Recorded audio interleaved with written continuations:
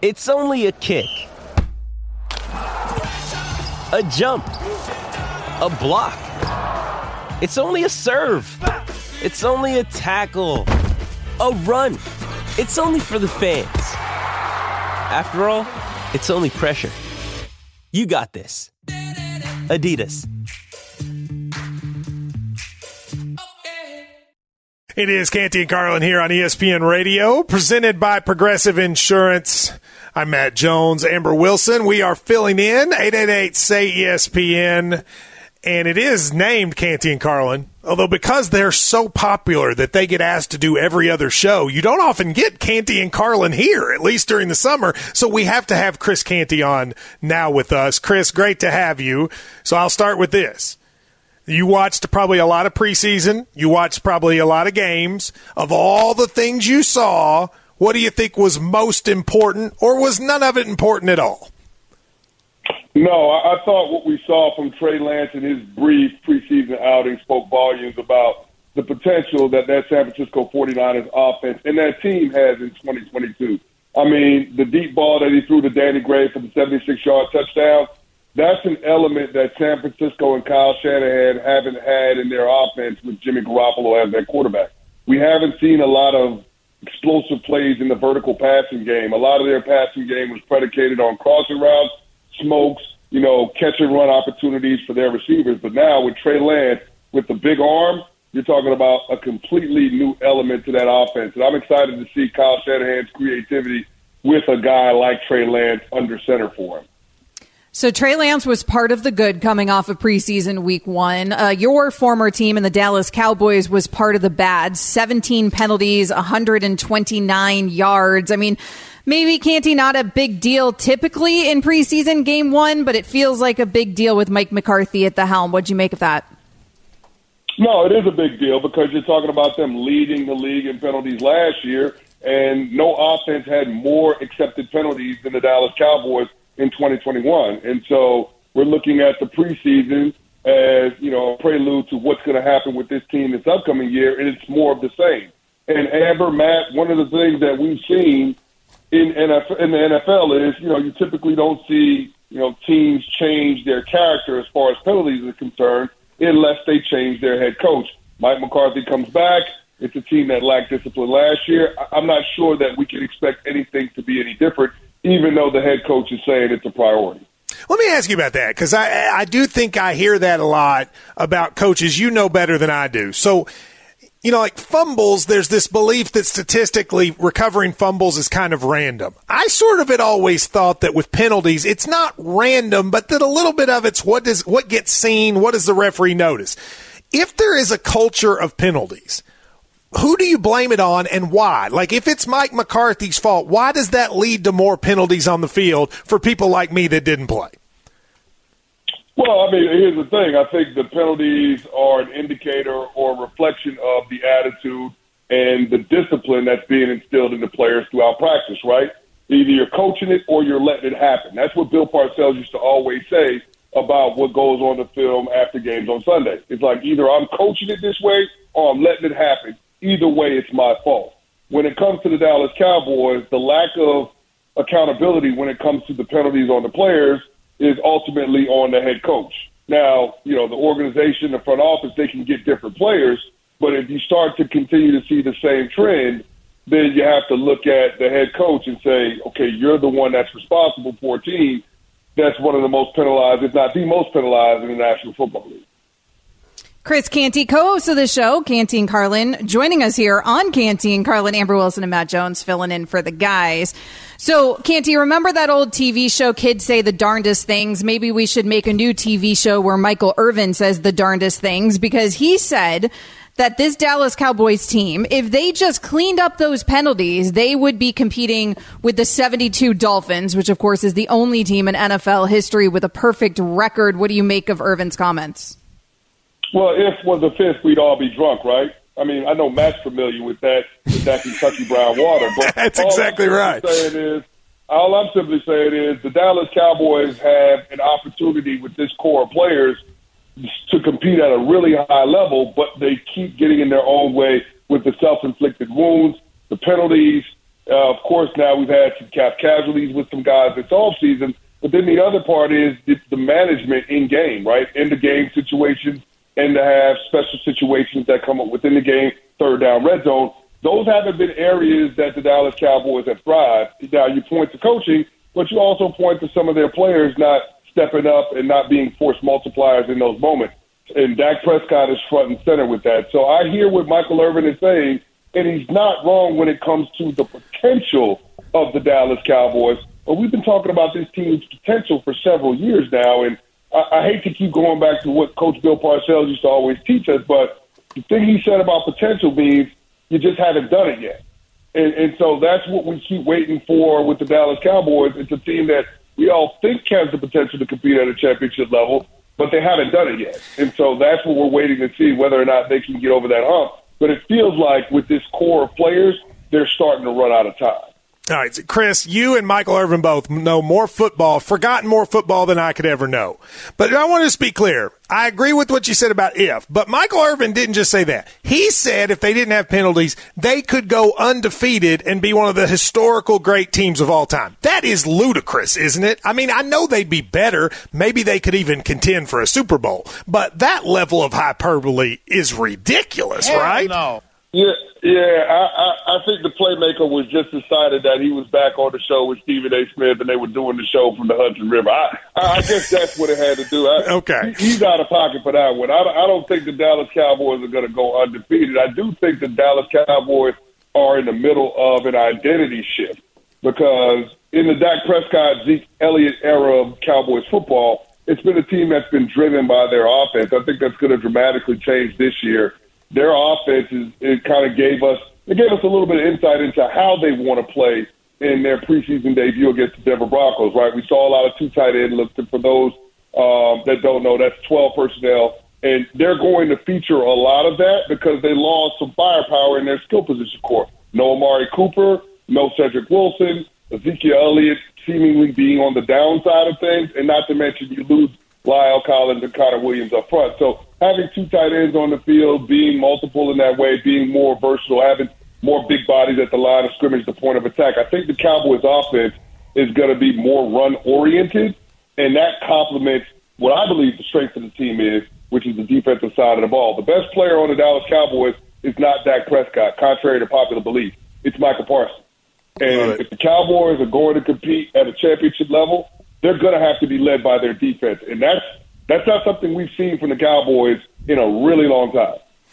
Chris Canty, he's the co-host of this show right here. I tell you what, I filled in so much for you recently. I'm going to send you some of that Kentucky brown water to thank you for giving me this microphone, and I hope you enjoy it. I'll send you a good one that people out in the country don't really know about.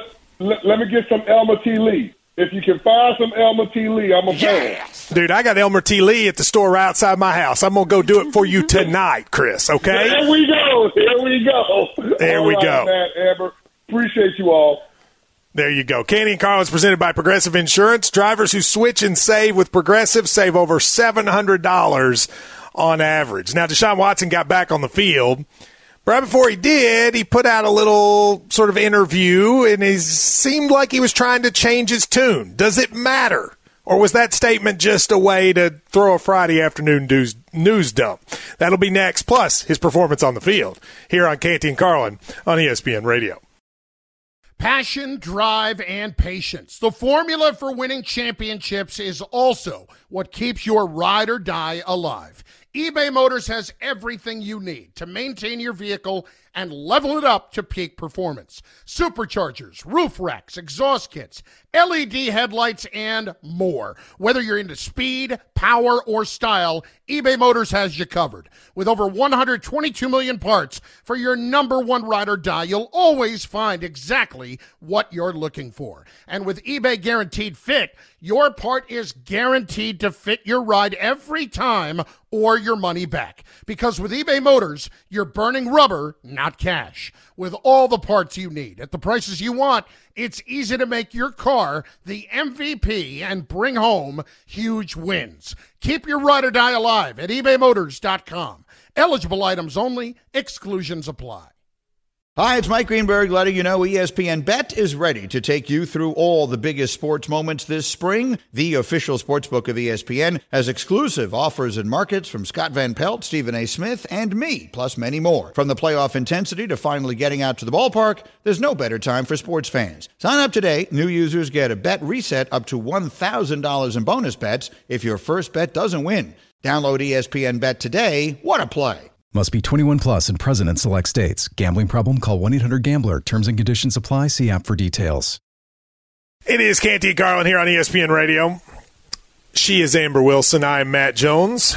We are, of course, presented by Progressive Insurance, and we are excited to be with you today. Amber and I have been hosting about once a week together, and I feel like we both are former lawyers. I don't know, is there anyone else on ESPN that's former attorneys except you and I? There's a lot of them in the sports field, but I don't know if there's another one on ESPN. Not on ESPN Radio. I mean, there's people, I think Jay Billis is an attorney. That's right. There's people, Ryan Smith is an attorney, or he might be a former attorney.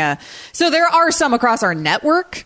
Yeah, we're the ESPN Radio lawyers. That's right. Jay Billis was a fellow Duke law grad back in the day. People don't realize that he was an assistant coach at Duke and a lawyer at the same time. That had to be a heck of a. I think he is still a partner at a law firm. He is, and a good one too in Charlotte. I bet he's the celebrity. But nevertheless, that we're getting off track here. But that's my fault.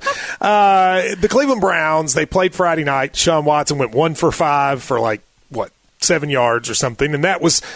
One of the stories, but it probably wasn't the main story, because for the first time he spoke publicly about the allegations against him in a conversation with News 5 Cleveland. Here was a little bit of what he said that was released 2 hours before the game. Look, I want to say that I'm truly sorry to all the women that I've impacted in this situation. My decisions that I made in my life that put me in this position. I would definitely like to have back, but I want to continue to move forward and grow and learn and show that, I am a true person of character, and I want to keep pushing forward. So, there's a couple different ways to look at this. He was going to have to make a statement at some point. He made it at a time where it could probably get the least scrutiny. It was on a Friday afternoon, 2 hours before they were actually going to play, so he knew the game to some extent would provide a distraction, and it was with a local news station that presumably is probably, if not supportive, at least not overtly antagonistic with him and the Browns. So, Amber, I'm kind of curious, when you heard this statement and what he said about sort of being sorry, et cetera, what was your thought? I mean, my initial thought was kind of like blah, blah, blah, blah, blah, right?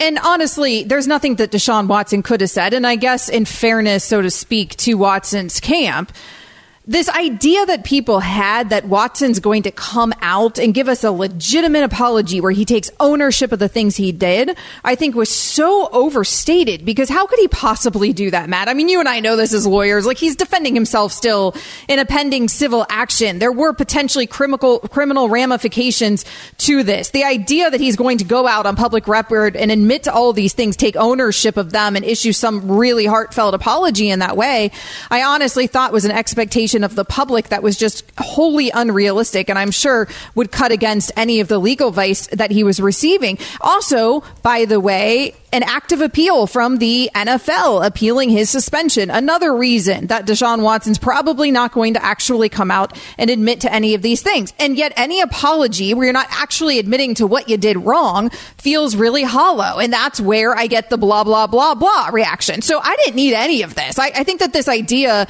that we need some sort of hollow apology. No, we need apologies that are legitimate. And we need people not to just tell us they're sorry, but actually show us they're sorry. Do the work. Better yourself. Invest in the community. Do things to right your wrongs. Try to make your alleged victims whole if you admit to doing these things. But Deshaun Watson has very squarely denied any of these actions since the inception of these civil lawsuits against him. He's done it all the way through. So he's going to continue to do it because he is defending himself.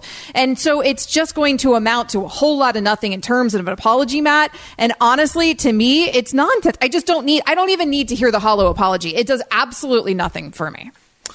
Yeah, I actually think that's a really good analysis. I mean, the reality is this is the issue that public figures who both have to defend themselves in a court of law and also care about PR are always going to run into, right? Exactly. Like, because if you have a natural tendency, if you are a public figure, to want to make things better in public. You want to make your sort of reputation or the belief in you a certain way. But sometimes the best way to do it is to take full ownership and apologize and say, you know what, I really screwed up.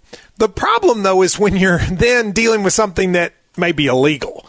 Because even if you want to do that, you kind of can't, because you might be opening like those criminal charges, they decide not to charge him, but they still doesn't could. Doesn't mean they can't. I think people get confused about that. They still can. I mean, they could open that again. And if they heard him give a public statement admitting to it, I think there's a very good chance they would open those charges again against him.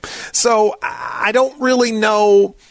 I think you hit it exactly. Like, in some ways, there's not anything he can say that is going to help. At the same time, from a PR perspective, he can't not say anything. Because if he doesn't, he will get asked about it over and over and over.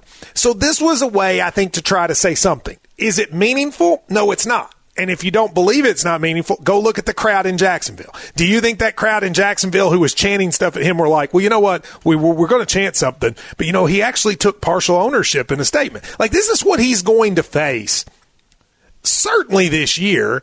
And, Amber, I think there's a chance he faces it from now on. I mean, I think this is going to be one of those things that follows him. He sort of didn't get his comeuppance to, I think, a lot of people in what happened to him.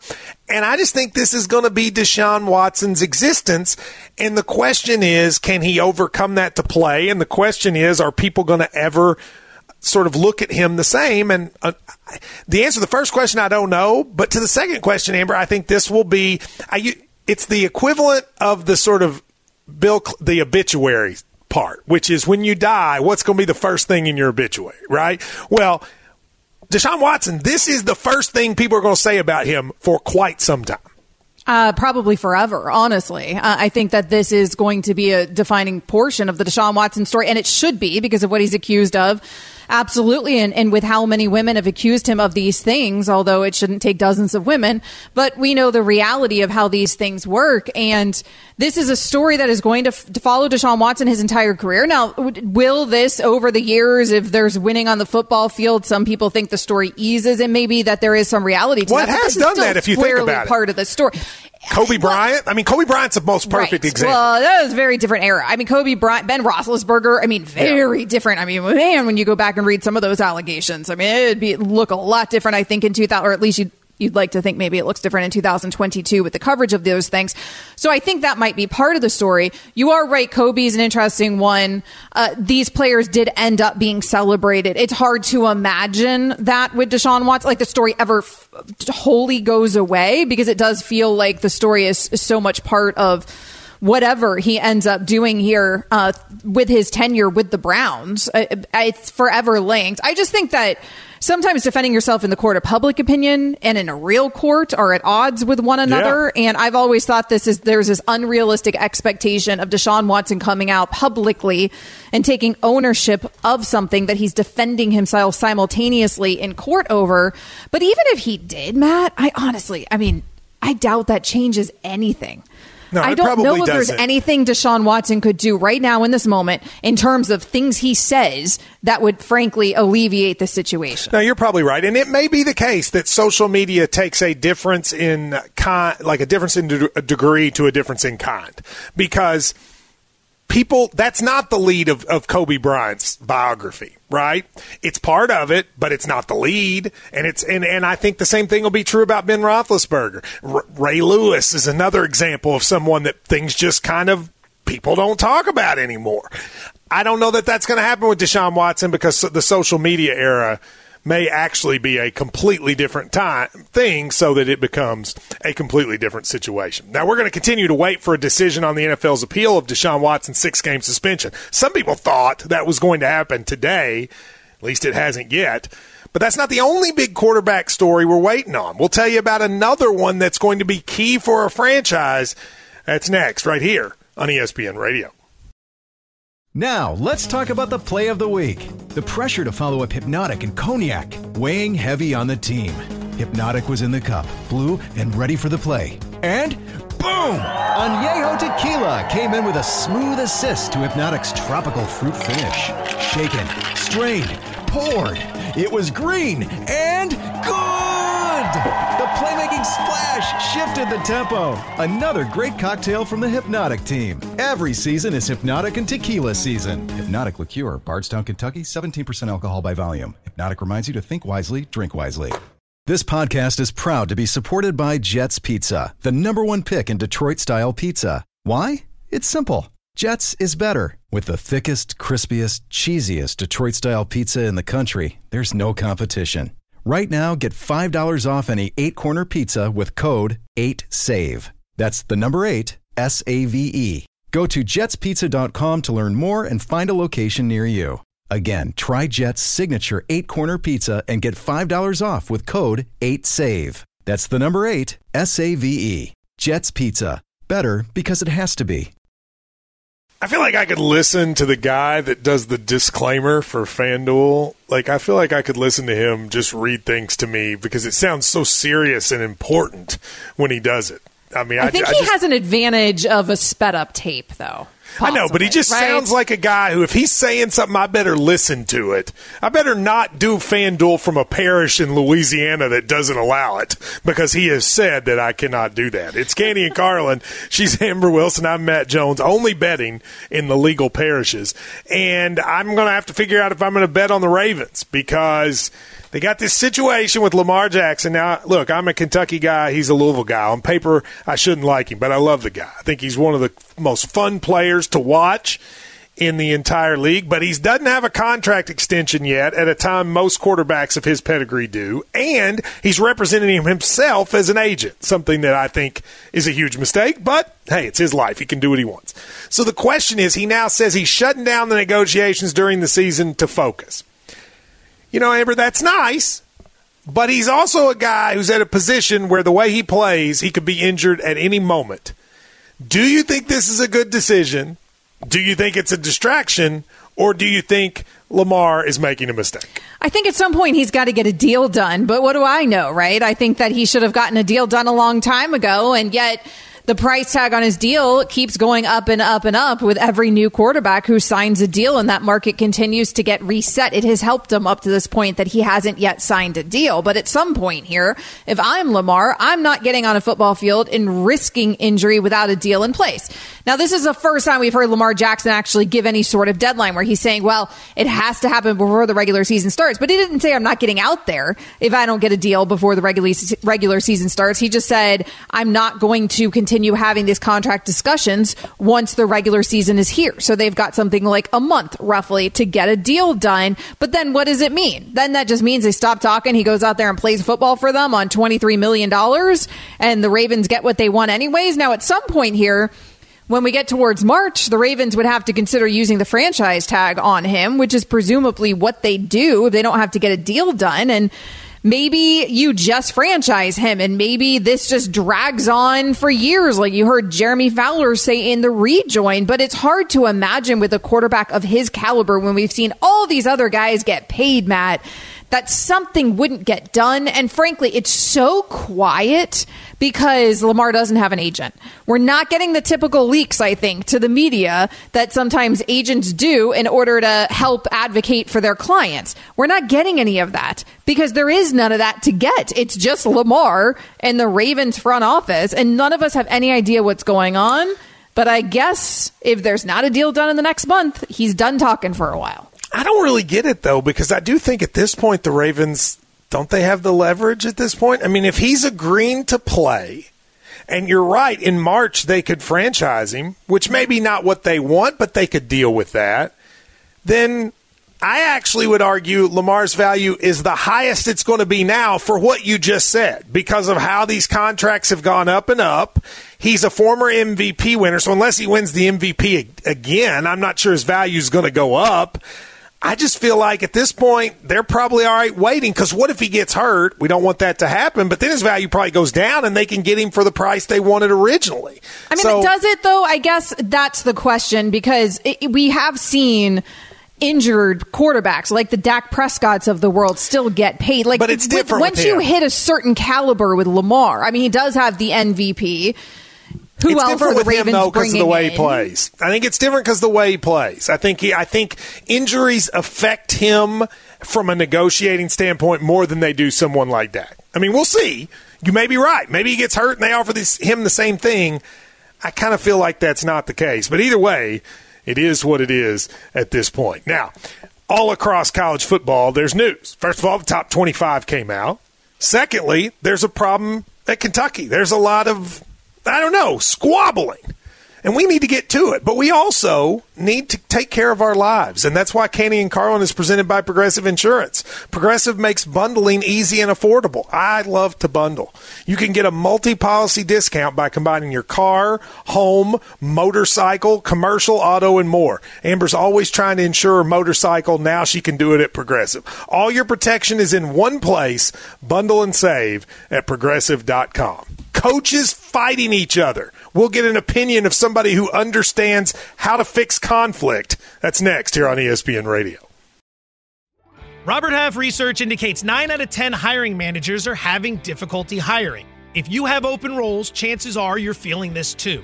That's why you need Robert Half.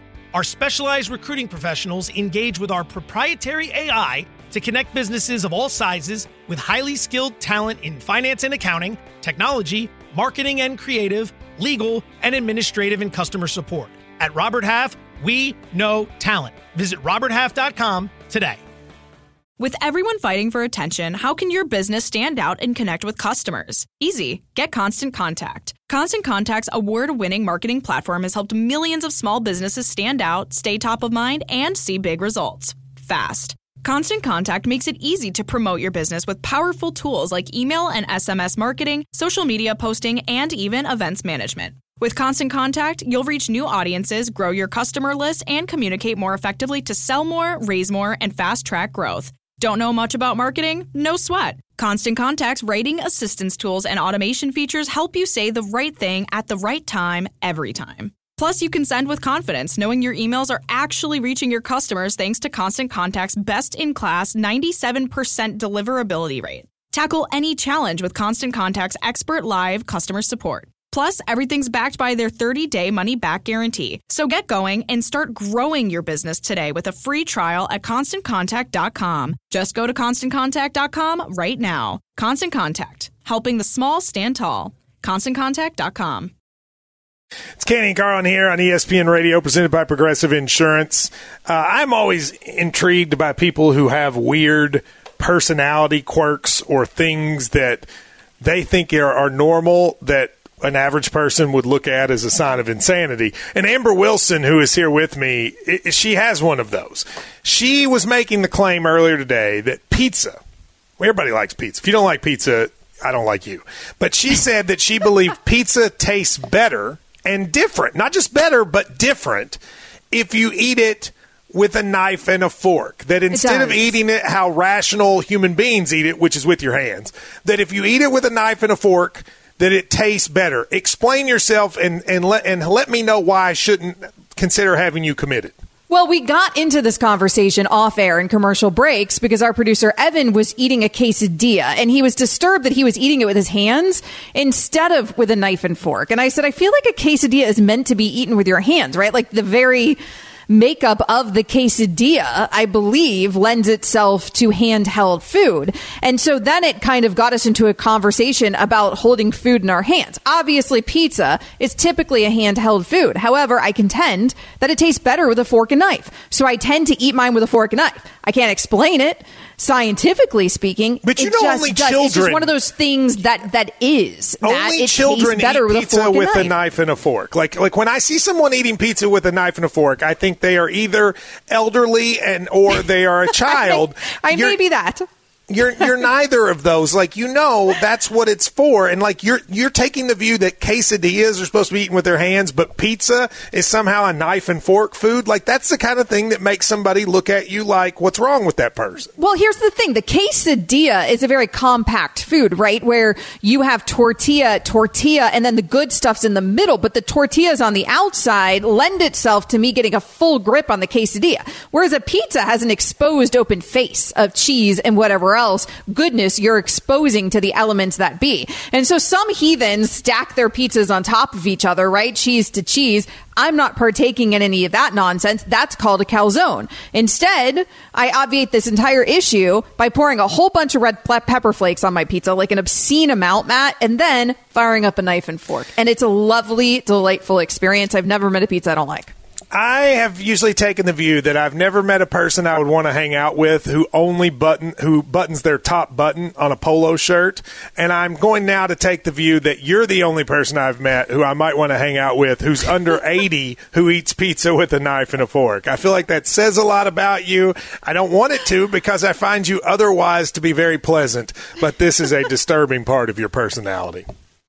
If you are like me and you come from the early days of the sports internet blog world, then you know that our next guest, in my opinion, may have been the funniest writer in that era. And now he's on the SEC network, which is crazy to me as somebody who used to read him all the time, but I'm proud of him because he is hilarious. Spencer Hall joins us. And with that introduction, since you've always written about the SEC, I got to ask you about what's happening in my neck of the woods. What do you make of the UK football coach Mark Stoops, the UK basketball coach John Calipari, and now the UK athletic director saying, hey, Cal, my way or the highway? What do you think of the fighting happening in Lexington? Oh, I think that expiration date on Cal might be up, y'all. That's what I'm thinking. You know, it's one thing to be the successful head coach at the University of Kentucky basketball program, but it is quite another to be that person and also be John Calipari. John Calipari, when the end has come in his previous stops, it's been pretty swift, and both parties have ultimately been pretty happy with it ending.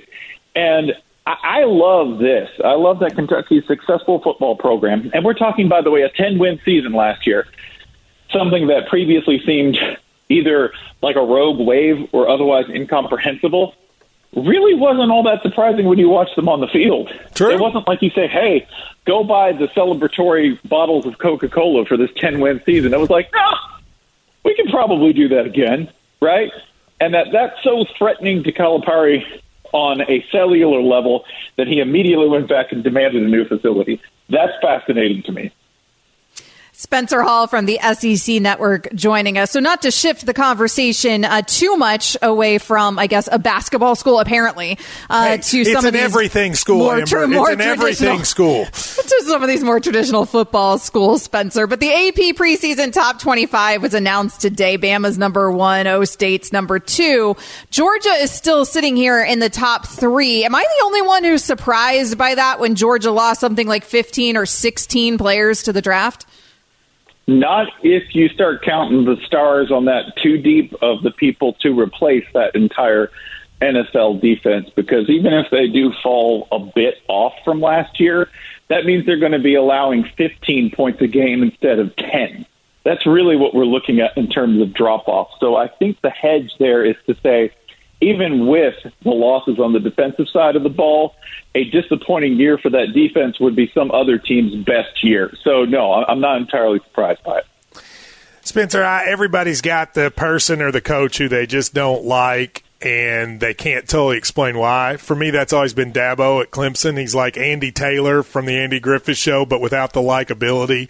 And I feel like the game has sort of passing him by. He's not really on the board with the NIL. He doesn't take transfers. They were bad last year. They were in the Cheez-It Bowl. I'm hoping we're moving to putting Dabo out of me having to listen to him and care about him every year. Are we doing that, or are they going to bounce back this year? Well, first of all, I'm not going to take for any slander of the Cheez-It Bowl, a fine collegiate football contest that has produced some of our most idiosyncratic and yet charming outcomes, okay? Cal TCU forever in the Cheez-It Bowl, okay? Where else are you going to get 9 interceptions in a single game, all right? So I got to back you up there. I will agree with you, though. There are troubling signs in Clemson in terms of a lot of the things that they have always done and that have worked for them not working anymore. And maybe that's because they were able to paper over some of the coaching replacements. Remember, everyone off that staff has been hired off once, and then another round of coaches hired off again.